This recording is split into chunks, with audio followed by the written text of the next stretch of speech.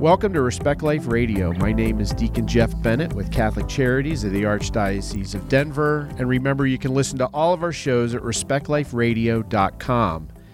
Today, our guest is Monsignor Charles Pope. He's the pastor of Holy Comforter, St. Cyprian, a vibrant parish community in Washington, D.C., a native of Chicago. He attended Mount St. Mary's Seminary and was ordained in 1989.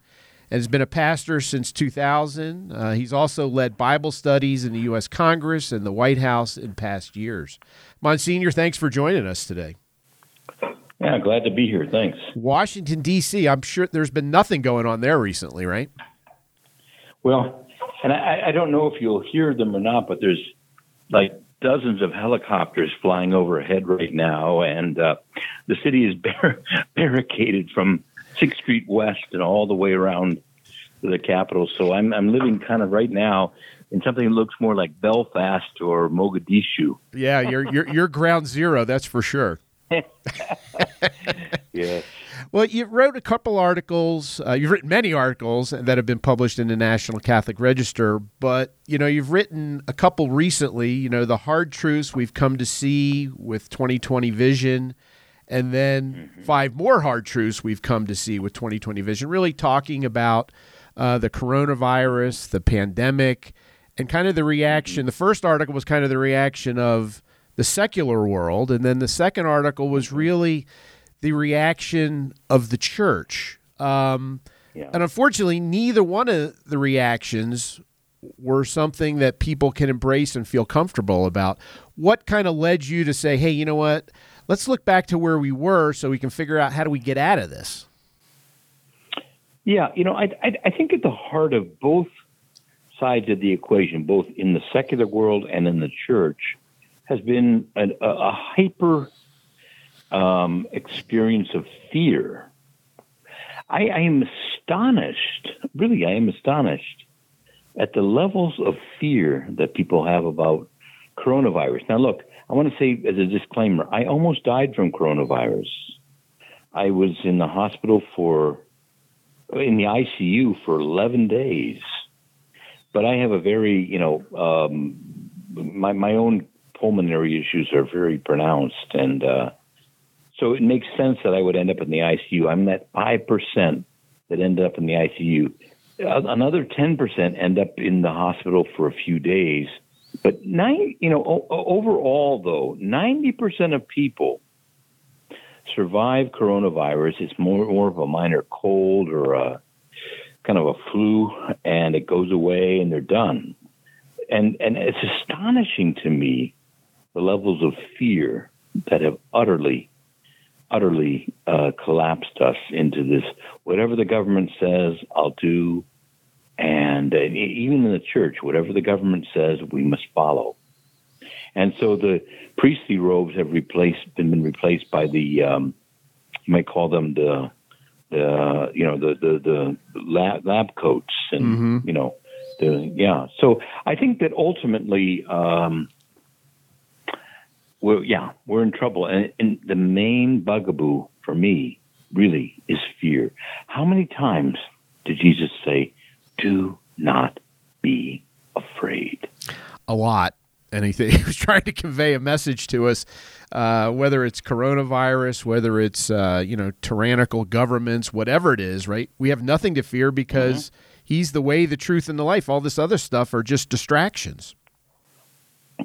Yeah, and again, that doesn't mean be imprudent, be foolish, be stupid, but it just means, look, in life, you're going to suffer.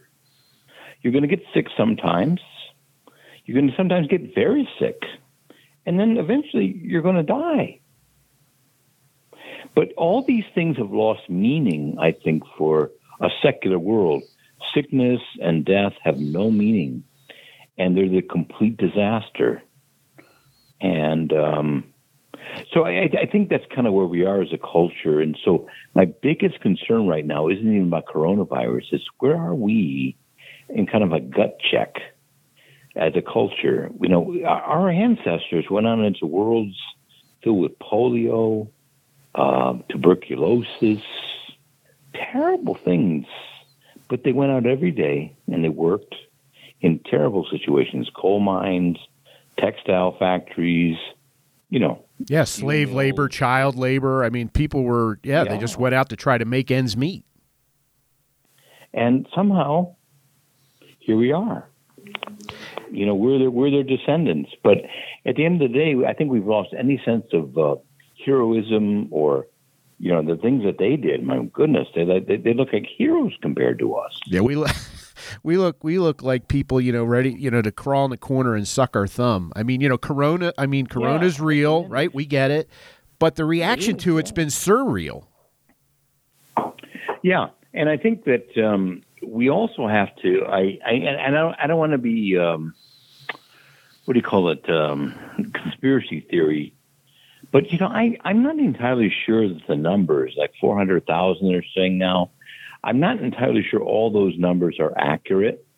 I think most people who've died from, quote, COVID have also, you know, they had other complexities, like me.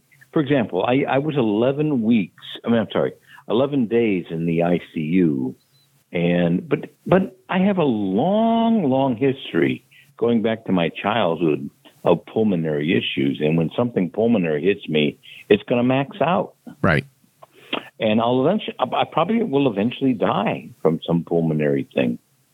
But I don't know. Is that just COVID or is it me? What do I need to do? Do I need to ask the whole world to go on hold, everybody to shut their businesses, everybody to shut down, and nobody can go to church, nobody can receive sacraments so that I can stay healthy? I would never ask that.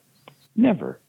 Well, and you were there, right? I mean, you're laying in a hospital bed. I mean, you survived, right? It was touch and go. Mm-hmm. Imagine how many people have died not receiving the sacrament of the sick, right? Anointing, that were surrounded by nobody they knew, right? Family weren't around them. Didn't we do them a grave disservice? Yeah, you know, I will say this, and I was in complete isolation. Only nurses and doctors would come in with all their protective gear to see me. Even the chaplain couldn't come in and give me sacraments.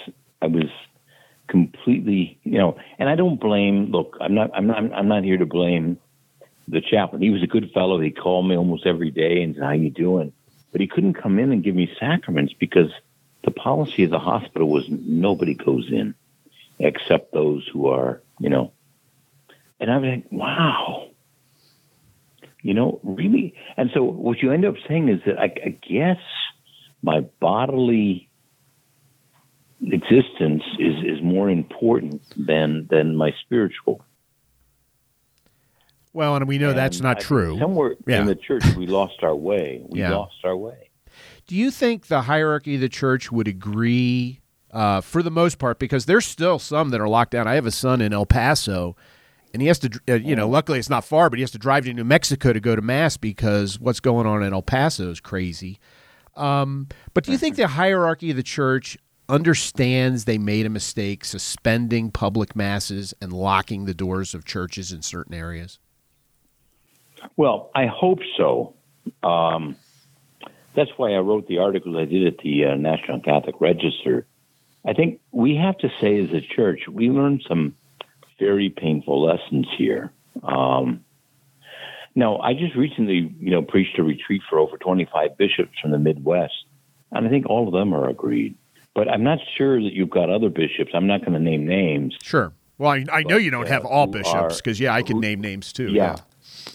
Yeah, who don't get it. Do you think they're just out of touch? They've lost their faith in the sense of, you know, the essential quality of the sacraments. If you don't eat the flesh of the Son of Man and drink his blood, Jesus says, you have no life in you. Yeah. And we deprive people of the sacraments for 4 to 5, 6, 7 months, and you say almost a year now. I mean, how can you do that?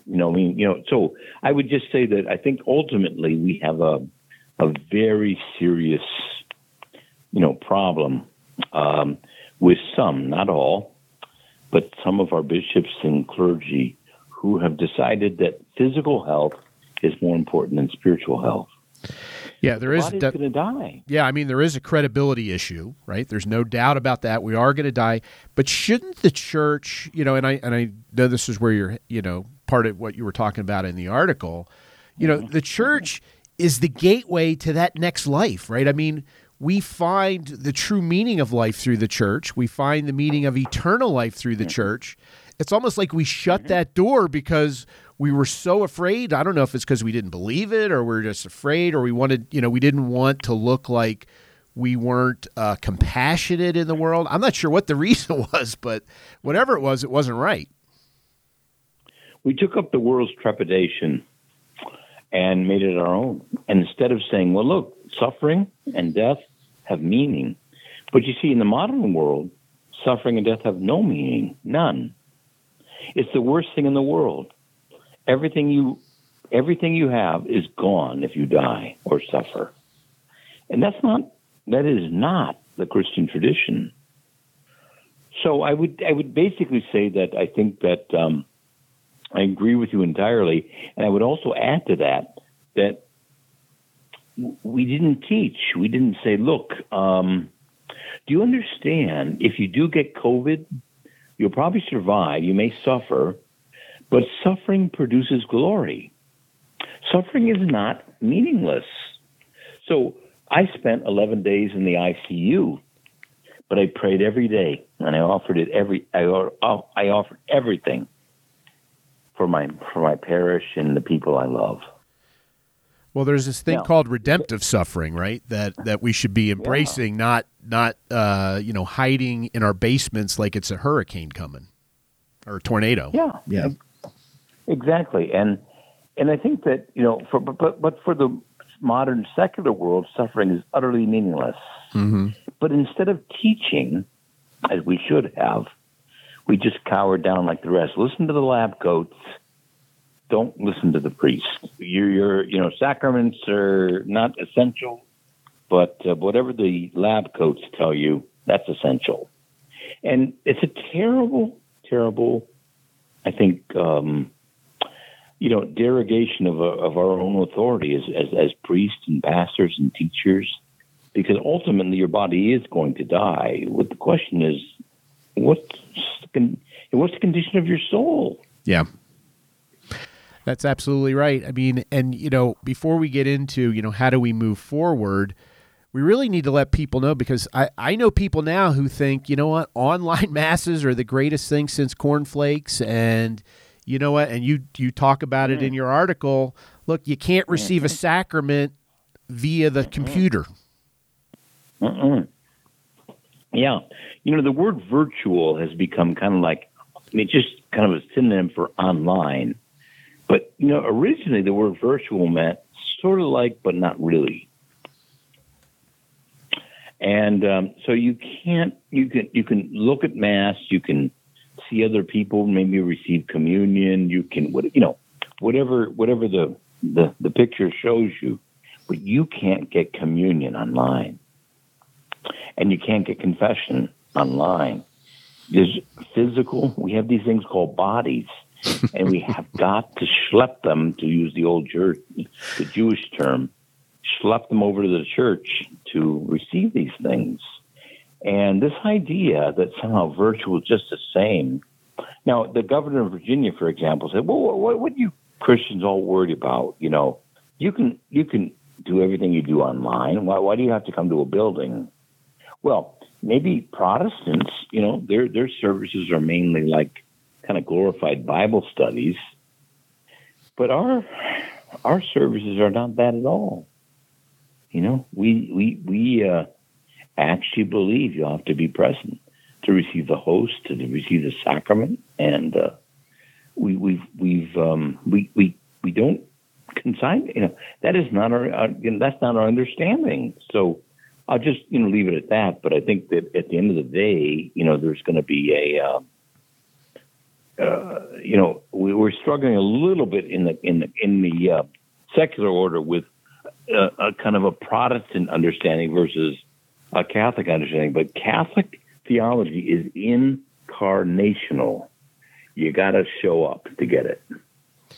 Well, and we had the faithful who it feels like some in the hierarchy of the church were totally out of touch with the faithful. I mean, people would do anything just to be in front of Jesus. I mean, there was pictures of people kneeling in front of locked doors at churches.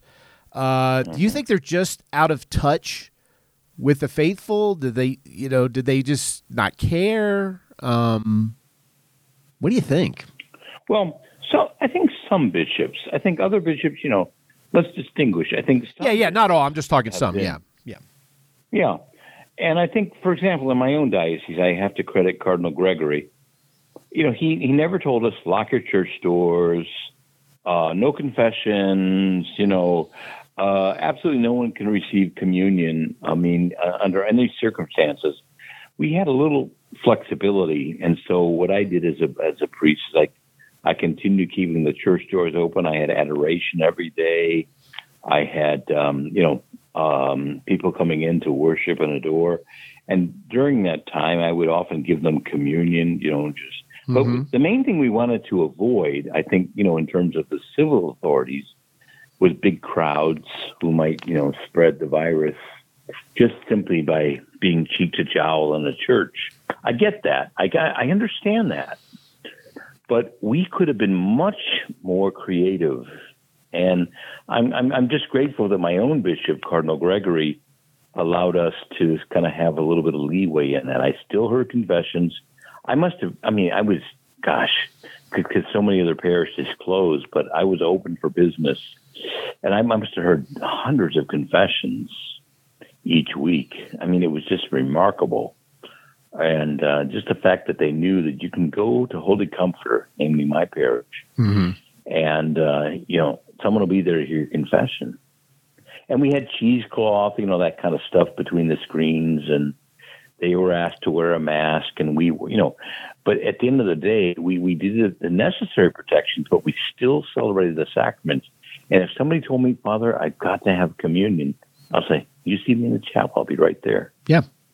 Yeah. I mean, I think, the faithful got it. Now, a lot of people yet to be seen who will end up coming back. I doubt it'll be the same crowd that was there to begin with. Some people are way too comfortable.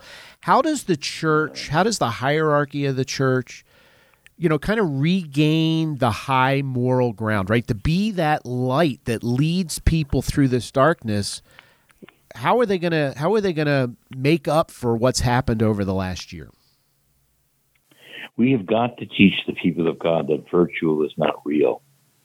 And that there comes a moment now that when we just, I don't know who gets to decide this, but when the plague is over, we've got to come back to church, and we've got to start limiting these, what do you call them, where the mass are streamed live and all that stuff. Yeah, we've got to begin to limit that and say to them, that's only for those who are very sick and can't come to church. But you need to come back now. And they're going to have to teach forcefully about it. But I don't know that our bishops have that in their personality. Well, that's, I guess, yet to be seen. But they're going to have to get it in their personality, not only to the faithful, but to the government, right? You can't cave because the government tells you something, because now they have this taste or this feeling of, they're our puppets. We can make them do whatever we want. And people are going to have to stand up, and it's going to, be litigation, maybe jail, whatever. But don't you think at some point somebody's going to have to take the bull by the horns and say, no, we're not doing it? Yeah, I agree. But I would also say I want to give our bishops some credit. I mean, they have been in court and they have won every case. I don't know a single case they've lost. Yeah. I shouldn't say that, but ultimately at the federal level, sometimes they had to be, appealed through, state courts all the way to the Supreme Court. But at the end of the day, we have won, because you see, at the end of the day, you can't just simply say that, well, look, religious stuff is not essential.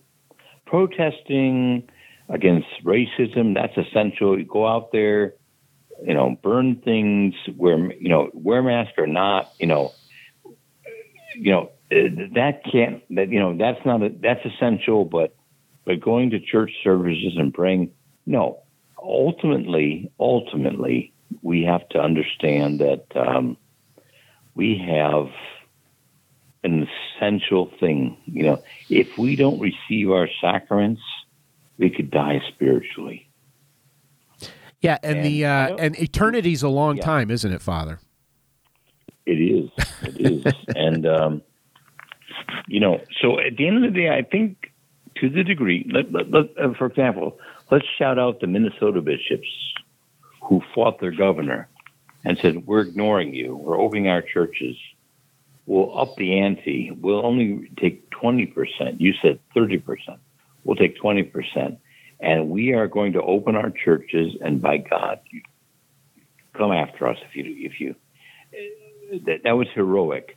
The Bishop of Brooklyn, who went all the way to the Supreme Court, has paved the way for, Catholic bishops throughout the country to say, look at that decision, and we must reopen our churches.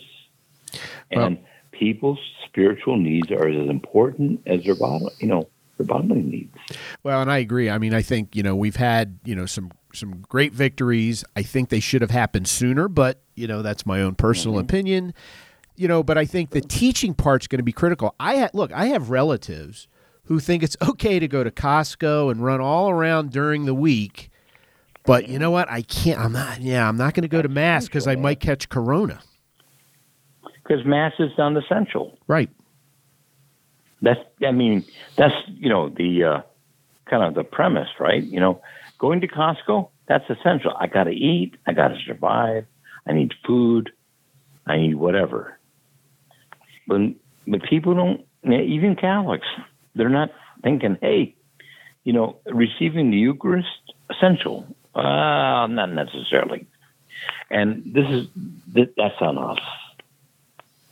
Yeah, at some point, and I've seen it happen sporadically. I haven't seen a lot of it, but the obligation to attend Mass needs to be reinstituted. People need to know that how important this is, because as long as you say, it's okay, you need to decide for yourself. We all know how people are generally going to decide, and it's not good. Yeah. Yeah, we need to challenge more than just say, hey, you need to decide for yourself. We need to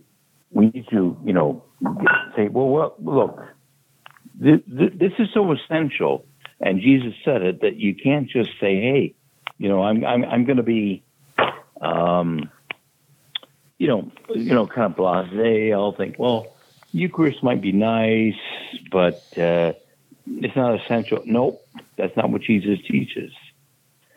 So the question is, how do we get people back? And I'm going to tell you right now, I'm very troubled. Before the plague, we had 21% of Catholics going to Mass. That is disgraceful. Yeah. But now we have 8%. Yeah, who'd have thought 21% is a high watermark? Yeah. And so at some point, we need to finally, I think our bishops and priests need to say to the people, it is time for you to come home. The fear of getting something that might kill you is over, and you just have to come home under pain of mortal sin. Yeah, I mean, I think in the end, one, it's true, but two, you have to tell people what's going on, right? I mean, you mentioned it before, right? People are eating; they want to make sure their bodies are healthy. We got gyms that have been open and different things. But good grief, if at the end your mortal soul is a train wreck and your body looks really good, the end result's not going to be good. Yeah, they're going to bury you in a lovely coffin. You're going to look slim and trim and mighty healthy, but you're dead. Yeah. And your soul has gone to God. And the question is, where are you going to spend eternity? And nobody, like I say, if we could get the alarm bells going about our mortal sins that we have about COVID, we would all be holy. Yeah, can you imagine going before the Lord and saying, yeah, I didn't go to the sacraments, Lord, because I was afraid of getting sick. And, they said it was okay. I mean, there's no way he's going to say, yeah, you know what, I get it. You're right? Because you mentioned before, look, back in the history of the world, all kind of things happened. There were no shots. I mean, you were lucky to even find a doctor if there even was one. But we act, we're a bunch of namby-pams. Yeah.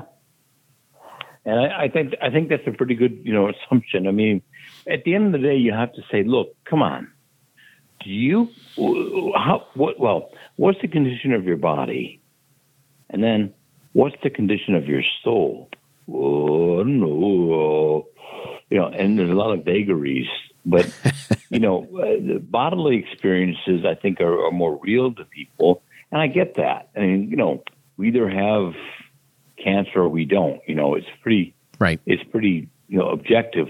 Whereas the soul, but a lot of people assume that, well, my soul's fine. No. You ought not assume that. You're going to be surprised that your soul is not apt, to be received into the kingdom of heaven. And nobody talks about that. Nobody. Bishops, priests, deacons, laity, parents, nobody talks about that. But by God, you could get sick and die. Yeah, it's crazy. That's physical. Yeah, we're down to the last about 10, 15 seconds. How can people follow what you're doing, Father, your blog, and where can they kind of follow your articles? Well, I write at blog.adw.org or another site by Monsignor MSGRPOPE.com.